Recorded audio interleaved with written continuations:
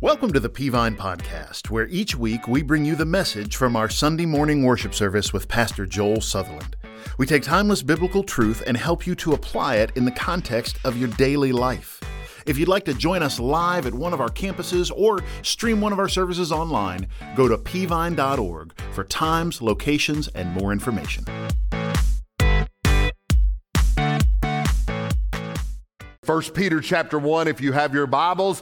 If you're joining us online or at one of our campuses, Rossville, Dalton, thank you so much for tuning in there as well. We're so thrilled you're engaged with us no matter where you are. Thank you for doing it today. Well, 1 Peter chapter 1, I started a sermon series last week. I'll be in it most of the summer called Faith Under Fire, Living for Christ in a Hostile Culture. That's why 1 Peter was written. It was a hostile culture. And Peter was writing to the church on how to comport themselves during a hostile time. I took you through last week that Peter wrote this during the reign of Nero and what was going to happen during Nero's reign and after that. And then there were several other emperors beyond that were bringing persecution to the church. And so it already moved into this church at Rome that Peter was writing to. And so how do they deal with it? Well, it's very important for us to understand what Peter was saying to the church in this situation because the culture is now turning on us as well. Here in America, North America, Europe, and places, the culture is becoming very severely anti-Christian. And I'm trying every week just to show you a little bit of how the culture is turning against us. Last week, it was fairly easy with the Target news. This week has really been going on for a couple of weeks. I don't know how many of you have seen this with the LA Dodgers are having Pride Night on June the 16th. But a controversy was sparked because weeks ahead of the event, they uninvited the organization, the Sisters of Perpetual Indulgence. Then after backlash, invited them again. If you were like me and you're wondering what is the Sisters of Perpetual Indulgence, I'll let you know right off the bat, it ain't sisters. The group is a nonprofit organization that has been fundraising and volunteering for the LGBTQ community for over 30 years. They dress as Catholic nuns, men dress as Catholic nuns, which, as you can imagine, doesn't sit well with Catholics. Backlash to the event led to them being canceled, but then because the Dodgers were the target of the LGBTQ plus community, they reversed their decision. Now, the Sisters of Perpetual Indulgence is self-described as an order of queer and trans nuns that started in 1979. According to their website, their mission is community service, get this, ministry, and outreach to those on the edges and to promoting human rights, respect for diversity, and spiritual alignment. Let me just say this. You need to know trigger words when you hear them in our culture because it's real unpopular not to be for diversity. But here's what I find amusing is that they're for diversity as long as your diversity only includes them.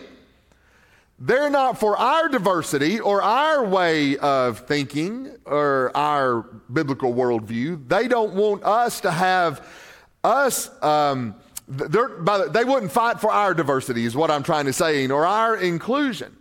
Their calling card is an imitation of Roman Catholic nuns, but with a twist. Their motto is go forth and sin some more. Go forth and sin some more. Now, I find this interesting, and I don't have time to spend a lot of time on this, but just to show you how the system is against us. I went online and tried to Google and find a video that perhaps I could put up here. Now, let me just say this. Once I found the video, it's not anything I can show in a church service or even in mixed company for that matter. But it's interesting that on Google, I literally Google largest, most visited website in the world.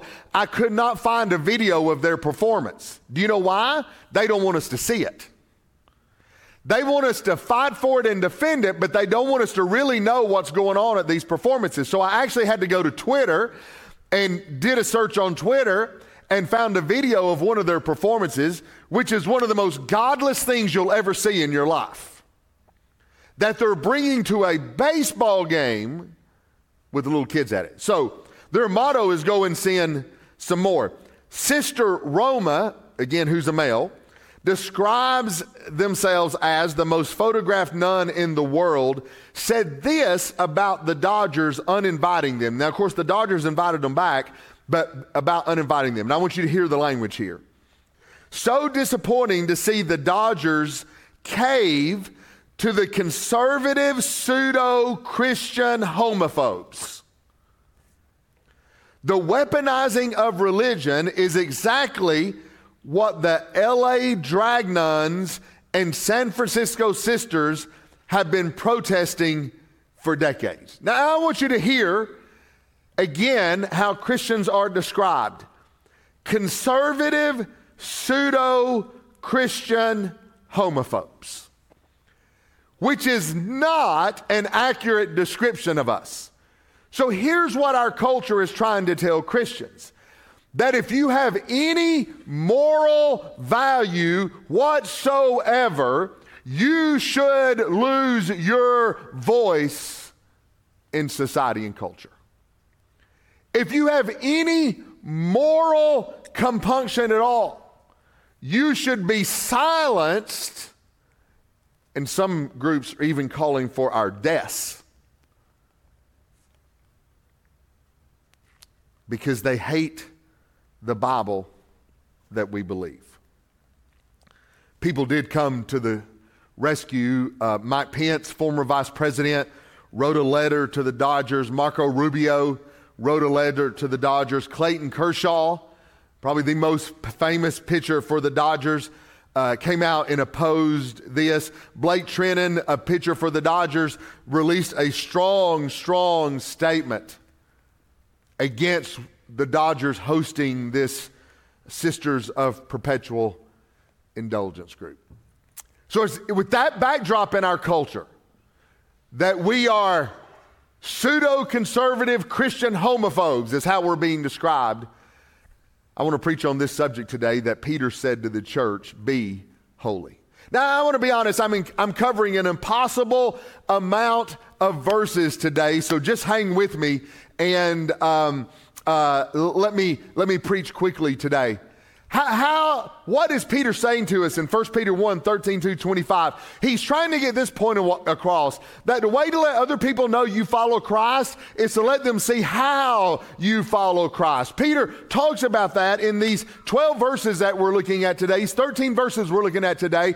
Peter's letting us know that the visual aspect of your walk with God, you would say, well, my walk with God's private. It's not meant to be private. Your walk with God is meant to be very public. It's meant to be on display so a lost and dying world can see it. And so Peter talks about that, about them seeing our walk with God. And so I want to walk us through that today. I saw this report coming up the other day about this generation and envy, that this is a very envious generation. About 80% of people younger than 30 reported feeling envious in the last year. By ages 50 and over, that figure was down to 69%, but was still 69% at ages 50 and over. Young people reported more frequently feeling envious over looks and romance, as well as achievement at school and social success.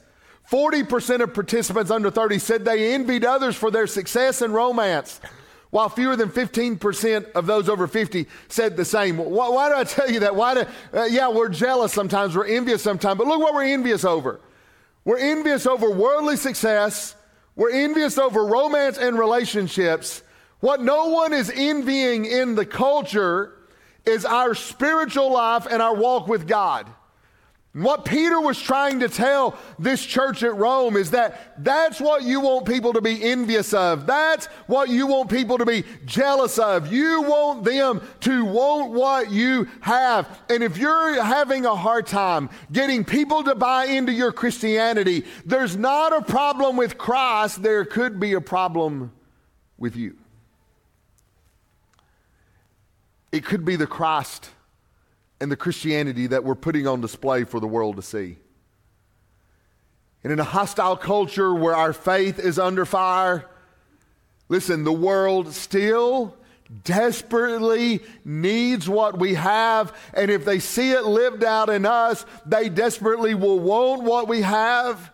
And Peter told us how to do it, that we cannot impact our culture if we are conforming to our culture. So if you're in college, if you're in high school, if you're an adult on the job or in your family, it'll be your holiness that will make them envy your walk with God. It'll be your holiness that will make them long for the spiritual life that you have. There is not a way to impact the culture when we are living and acting and thinking and talking and looking just like the culture. What will make you stand out, what will make all of us stand out, is holiness. And before I go further into the sermon, I want to define what holiness is. It's not the only way to define it, but it's a good definition of holiness. What is holiness? It is a separation from the culture that includes a dedication to God, living in moral excellence and obedience to the Word of God. Holiness was used in the temple artifacts in the Old Testament, the temple items in the Old Testament, were those items, whether it be a fork, a tray, a lampstand, whatever it may have been, they were set apart from uncleanness, and they were dedicated to the work of God. Holiness is the exact same for you and I. Holiness is when we are separated from uncleanness of the culture, but yet we're dedicated to living in moral excellence and obedience to the Word of God. That's our backdrop of holiness. If we'll do that one thing, we'll impact the culture. The reason we aren't impacting the culture is that they're hearing one message from us and they're seeing another. They're hearing one message out of our mouths, but they're seeing another message out of our lives. And so Peter said, as we close out the book of 1 Peter, it was an admonition for us to be holy so that a culture can see what it's like and the difference living for Jesus makes. So would you stand with me in honor of reading God's Word? And I want us to read 1 Peter chapter 1 and beginning in verse number 13. 1 Peter chapter 1, look beginning in verse number 13. Therefore, with your minds ready for action, be sober-minded and set your hope completely on the grace to be brought to you at the revelation of Jesus Christ. As obedient children, do not be conformed to the desire of your former ignorance, but as the one who called you is holy, you are also to be holy in all your conduct. For it is written, be holy because I am holy. If you appeal to the Father who judges impartially according to each one's work, you are to conduct yourselves in reverence during your time living as strangers. For you know that you were redeemed from the empty way of life, inherited from your ancestors, not with perishable things like silver or gold, but with the precious blood of Christ, like that of an unblemished and spotless lamb. He was foreknown before the foundation of the world, but was revealed in these last times for you. Through him you believed in God, who raised him from the dead and gave him glory, so that your faith and hope are in God. Since you've purified yourselves by your obedience to the truth, so that you show sincere brotherly love for each other from a pure heart, love one another constantly, because you've been born again, not of perishable seed, but of imperishable, through the living, enduring Word of God. For all flesh is like grass, and all its glory like the flower of grass. The grass withers and the flower falls, but the word of the Lord endures forever. This word is the gospel that was proclaimed to you. Thank you. You may be seated.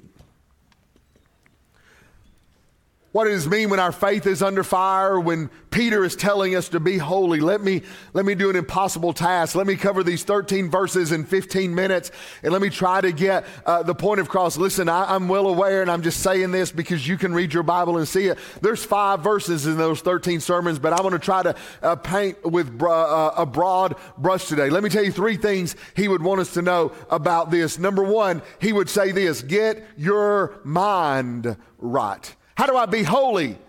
You be holy by getting your mind right. Now, there are several phrases that he uses here in these verses that I want to point out very quickly. First of all, he said, get your minds ready for action. Some translations say, gird up the loins of your mind. The word there is a Greek word that was used when men wore robes in Peter's time, and they would, if they were going to run, they would pick their robe up off the ground. So you can imagine wearing a long dress. They would pick their robe up off the ground and they would tuck it in their belt all the way around so that they could run faster and the robe would not get in the way. Here's how the idiom was used in that day. We have a different idiom that we use that means the exact same thing. Here's today what we say: roll up your sleeves and get ready to work. Gird up your loins, minds ready for action. It's roll up your sleeves and get ready to work. That Peter was telling us that holiness requires a mind that is ready for action, that is ready for the onslaught of the culture, that's ready for the onslaught of the enemy. He goes on to say this, that we are to be sober-minded. Now, does he mean we shouldn't be drunk? Yes, he absolutely means that, but the word means much more than that. The word sober-minded there would mean don't come under the influence of anything that would take you away from Christ. Make sure you keep all of your mental faculties fully operational. Maybe I could say it this way and it'd make the most sense. Avoid being intoxicated with the culture. Avoid being drunk on the culture. And so he says, have your minds ready for action. Roll up your sleeves and get ready for the onslaught of the culture. Don't be intoxicated with the culture. And then he says this, what do I do in my mind? You set your hope completely on the grace of God. That is, we are to fix our minds and our thoughts on the future, the coming of Jesus and the culmination of our salvation. That's what should dominate our thinking, not temporary worldly amusements. And then he goes on to say this, do not be conformed to the desires of your former ignorance. The word conform there in the Greek is only found here and in Romans 12:2. And of course we love Romans Thursday morning, I talked about Romans 12:1-2 with the men just for a second. And you know Romans 12:2, and don't be conformed to the, I have to quote verse 1.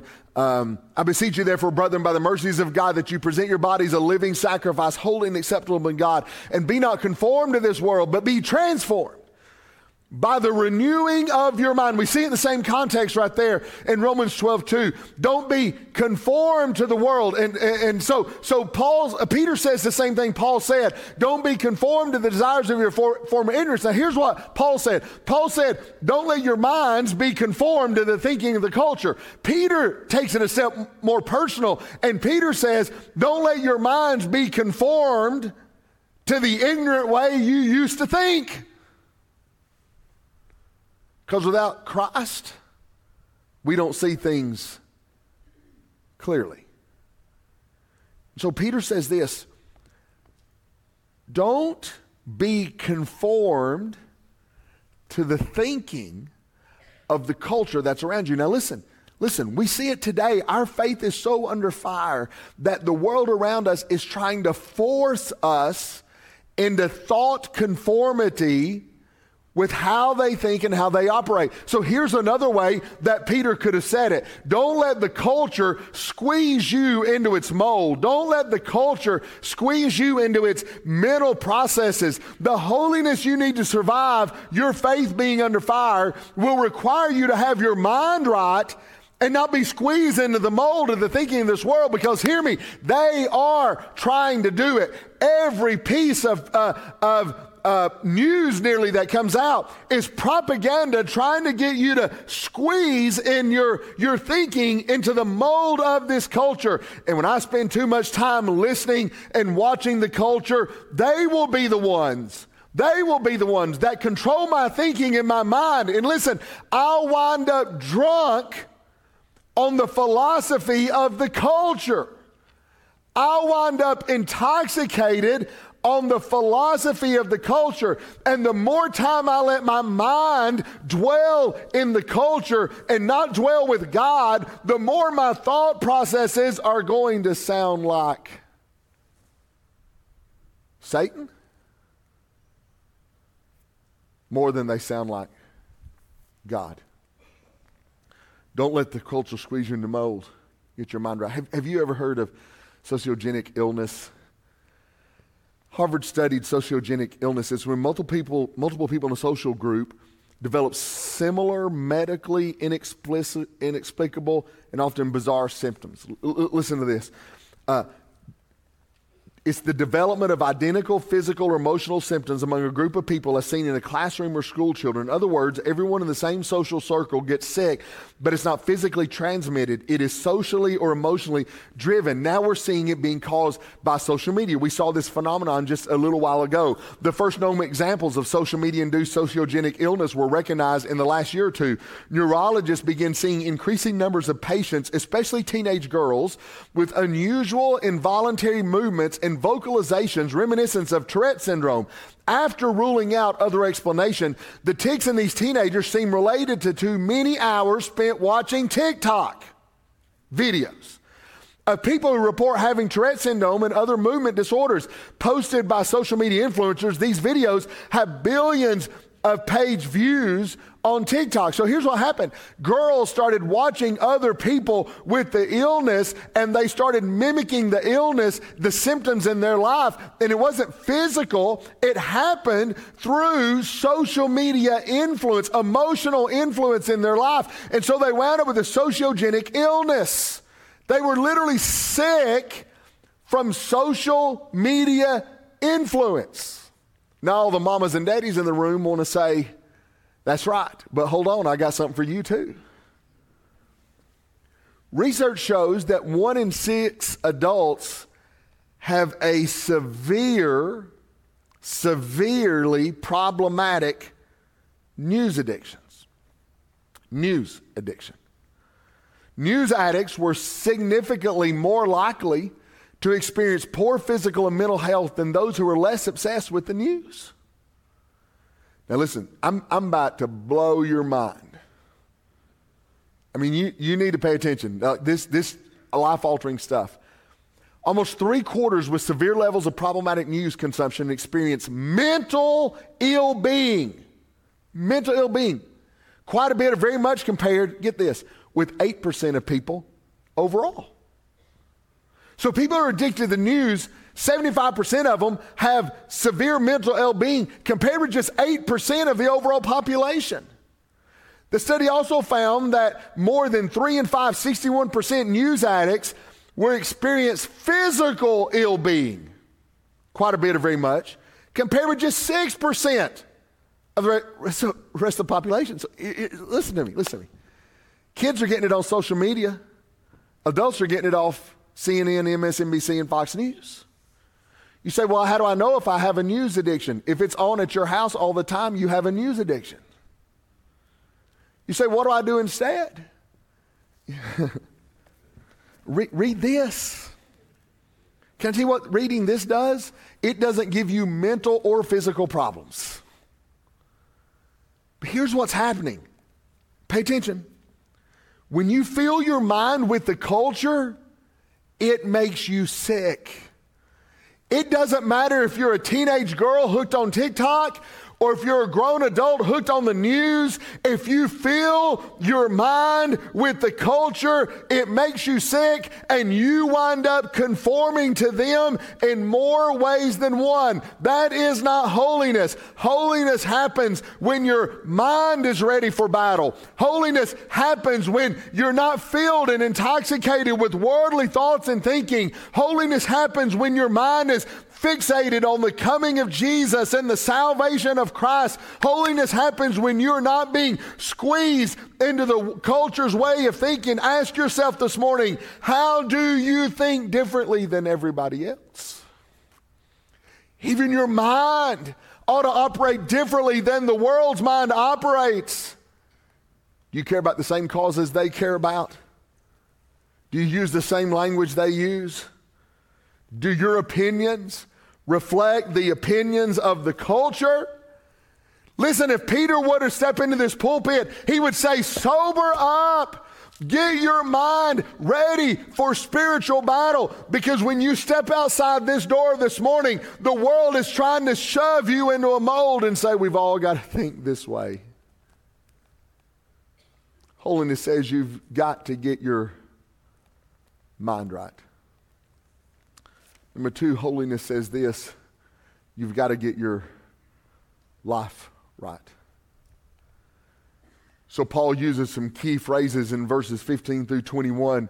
For example, he says, be you holy. It is a command separated from the culture and dedicated to God.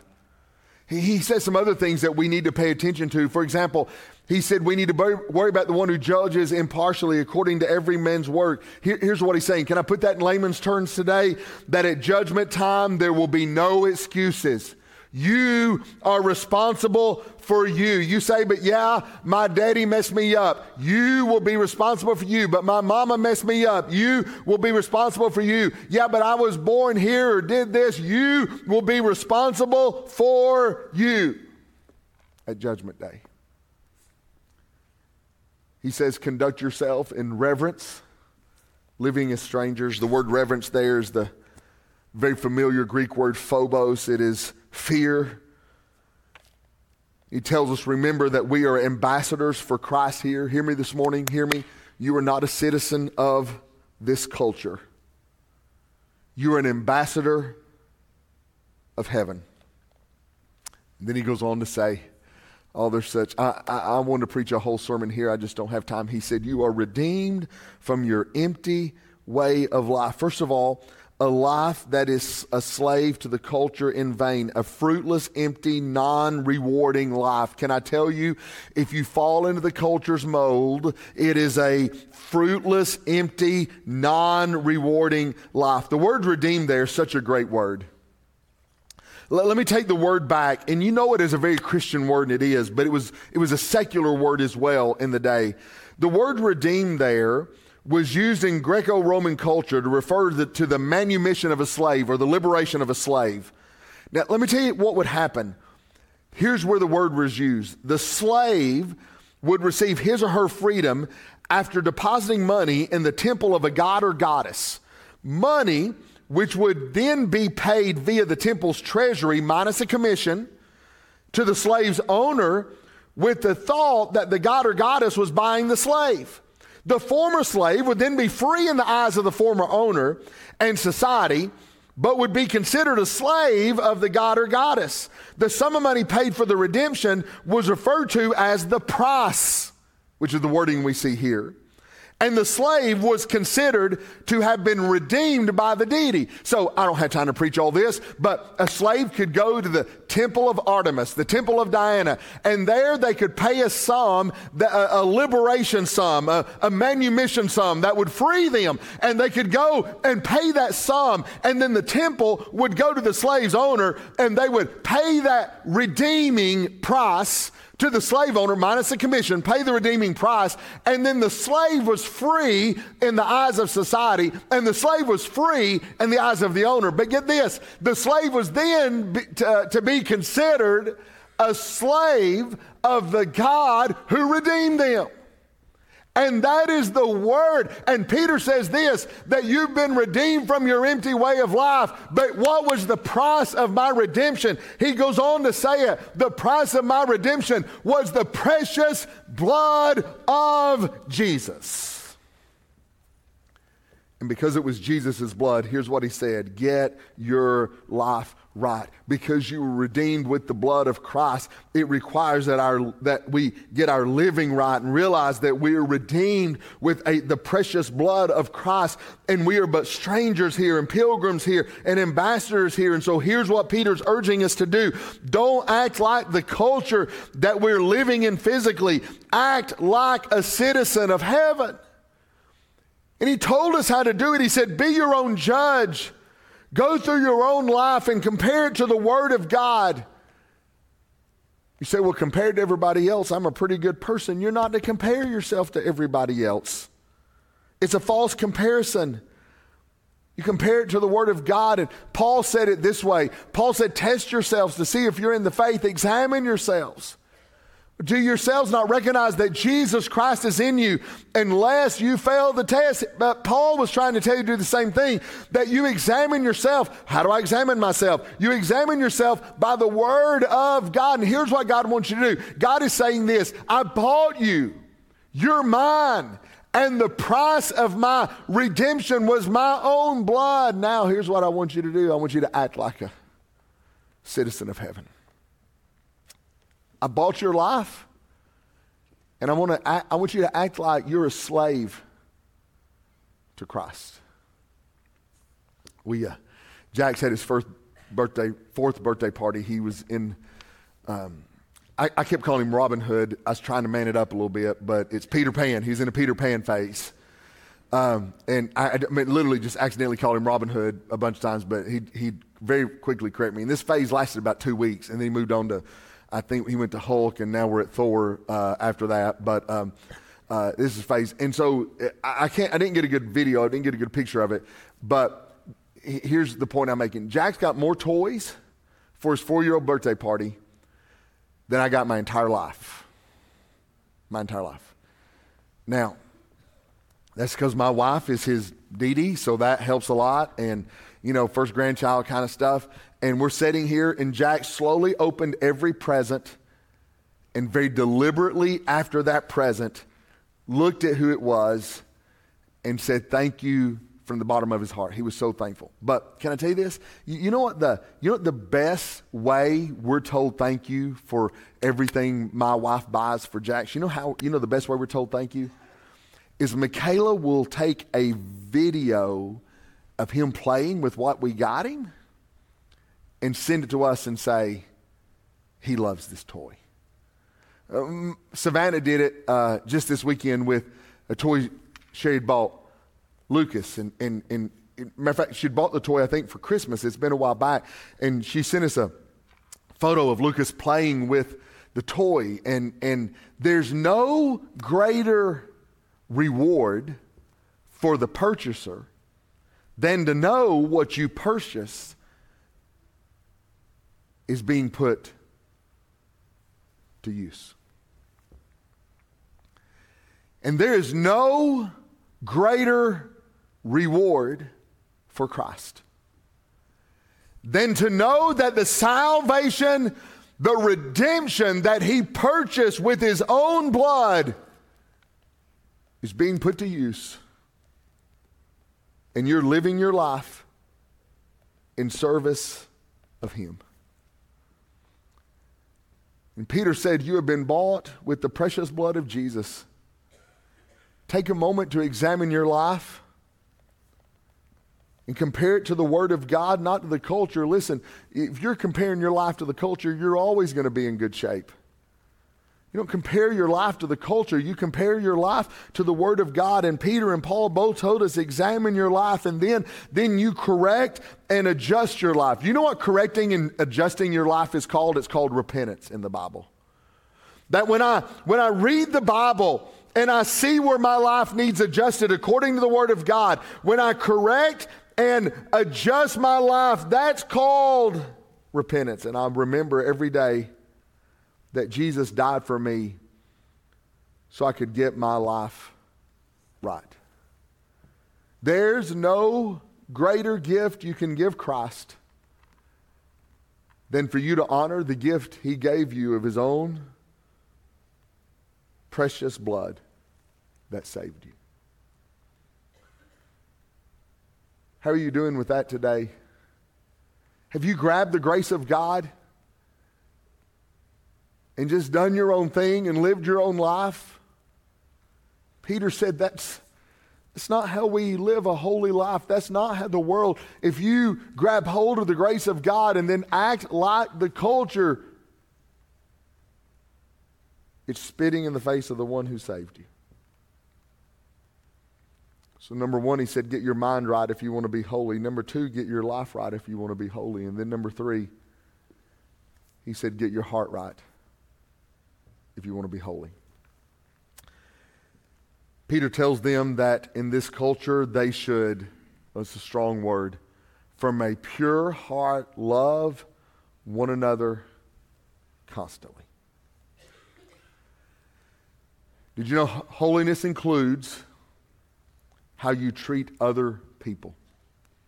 Jesus told us this. He let us in that chapter in John 13. He said, I give you a new command. Love one another. Just as I've loved you, you're also to love one another. By this, everyone will know that you're my disciples if you have loved one another. How do we show the world our Christian faith? Our love for other people, our love specifically for our brothers and sisters, but it can be applied even beyond that.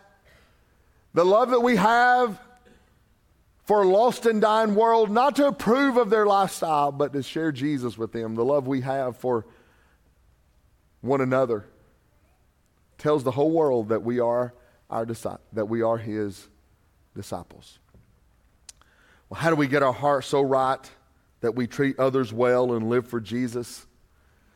Again, it's a whole sermon. I don't have to say it. But verses 23 through 25 tell us this. We're back to the living and enduring Word of God. How do I get my heart softened so I can love my enemies? How do I get my heart softened so that I can love those people around me and love my brothers and sisters in Christ? It is the living and enduring Word of God. If you get your heart right, it'll be you getting into the Word of God and living out what God puts on your heart. Here's what James said it this way. He said, but ye doers of the word, not hearers only, deceiving your own selves. Here's what he would tell us to do. That, listen, Peter was making the same application that if you want to love constantly, there's only one way to do that. That is, hear the Word of God and heed the Word of God. Oftentimes have people say to me, you can close your Bibles, I'm finished. Oftentimes have people say to me stuff like this. It scares me death. People say, preacher, like you said in that sermon the other day, and then they'll quote me. And the problem is, I didn't say anything like what they just said I said. Nothing. Wouldn't even on it. Sometimes I go home and tell my wife, and I'm like, hey, I got to go back and listen to that sermon. I don't think I said that. And she's like, no, you didn't say that. And I'm like, well, they heard me say it. And sometimes I attribute that to the Holy Spirit, like the Holy Spirit's working in somebody's heart and life, and the Holy Spirit's translating what they need to hear based on what I say. And I love that. That's a work of God going on that I can't do. I just sit back in amazement at. Sometimes I think they're on TikTok while I'm preaching, not paying any attention at all what I said. But sometimes, listen, sometimes they say this. I hear people say all the time, well, it's, they'll say, like the Bible says. And the Bible doesn't say that. There's no Bible verse that says that. It reminded me of this story. Stand with me, I'm finished. It reminded me of this story. I saw it the other day. Let me read a little bit. The city of Newark, New Jersey, thought they were getting a partnership with the sister nation, Kalisa. All right, so follow this story. Earlier this year, 2023, Mayor Ras Baraka invited what he thought was the Hindu nation of Kalisa to Newark City Hall for a cultural trade agreement. But it turns out Kalisa is no nation at all. It's a fake. Though it has a detailed website, Kalisa has no real government. It's the brainchild of a guy named Swami Nithyananda, a notorious scam artist and fugitive from India who has been on the run for rape charges since 2019. And here's what the news article said. Whose job was it to do a simple Google search?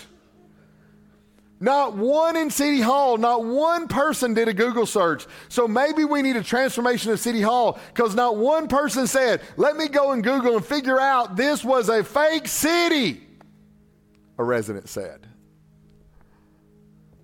I love that story so much because look, this was them. They were all geared up for the meeting. I said meeting on purpose, but for the meeting, and it's all fake. It's all fake. Not one person thought to look up what was right, and they got scammed. Hear me. You're getting scammed by this culture because you won't do a simple Bible search. You say, but preacher, this person treated me wrong. Love one another constantly. Yeah, but I've heard this person said this about me. Love one another constantly. Yeah, but this, love one another constantly. If you'll just take the time in your life, you want to be holy? Let me tell you how to be holy. You get your mind right, you get your life right, you get your heart right, and here's how you do it. You just take the time to look up what God says and then do what God says. And you can be holy and stand out from the culture. Would you bow your heads with me and close your eyes? Nobody looking around. Heads are bowed, eyes are closed. Our pastors are coming. If you're here today, I've never heard a message on holiness where I wasn't challenged in my relationship with Jesus. And the truth is, what happens for us is we start to let little things go in our lives, and those things become big things, and pretty soon we're desensitized to the speaking of the Holy Spirit in our lives, and we just need to be brought back to center. Did you know that God, when people focus on holiness and making things right in their life, God sends revival to that person and that people? And maybe you've been convicted by the message that Pastor Joel preached this morning and by the Word of God. And you just need to do business with God. There's some things that you've let go in your life, like maybe for you it's some things you watch or some things you listen to, or maybe it's friends you hang out with. I won't give you the list. Let God give you the list this morning. Maybe there's some things that you need to put off for the sake of holiness in your relationship with Jesus. The truth is this: holiness is unattainable for you without the power of the Holy Spirit working inside of you. And if you've never started a relationship with Jesus, that's your first step. It begins with you understanding that your sin has separated you from God. Happened in the Garden of Eden. Adam and Eve were the first sinners. Ever since then, we've all been born with a sin nature. You've got it, I've got it, and there's nothing we can do about it. We've got to be willing to admit that. We've got to believe that Jesus died on the cross, that He was buried, and that He rose again the third day, conquering sin, death, and hell for you and for me. We've got to believe that. And then we've got to confess Jesus as our personal Lord and Savior. And in confessing Him as our personal Lord and Savior, effectively, this is what we're saying: I don't want to be in charge of my life anymore. I want Jesus to be in control of my life. If you're ready to take that step this morning, here's what you got to do. Tell God this: Lord, I know that I'm a sinner and I'm sorry for my sin. I believe that Jesus died on the cross, that He was buried, that He rose again the third day, paying the penalty for my sin. And Lord, right now, through the power of your Holy Spirit, I ask you to come into my heart, take away my sin, be my Savior. Lord, I give my life to you in Jesus' name. Hey, listen to me. If you prayed that prayer for the very first time this morning, welcome to the family. There's no greater decision that you could ever make than the one that you made just now, and we want to help you. We want to help you take next steps. We want to help you. We want to send you some information that is going to help you on your faith journey with Jesus. And so, if you would, right now, if you just prayed to receive Christ, I want you to pull out your cell phone, and I want you to text just your name, your first name and last name, to my cell phone number, which is 423-800-1871. Just send your first name and last name to that number. I'm going to connect with you this week, and I'm going to help you take next steps on your faith journey with Jesus. Hey, it's been awesome to be together. Look forward to our time next week. God bless you. Have a great week. We hope that you've enjoyed the message this week as we help equip you to apply God's Word to your daily life. For the latest updates about what's happening around Peavine City, be sure to connect with us on social media. For more information about Peavine, to get in touch with us, or check out one of our services, visit us at peavine.org. Thanks for listening.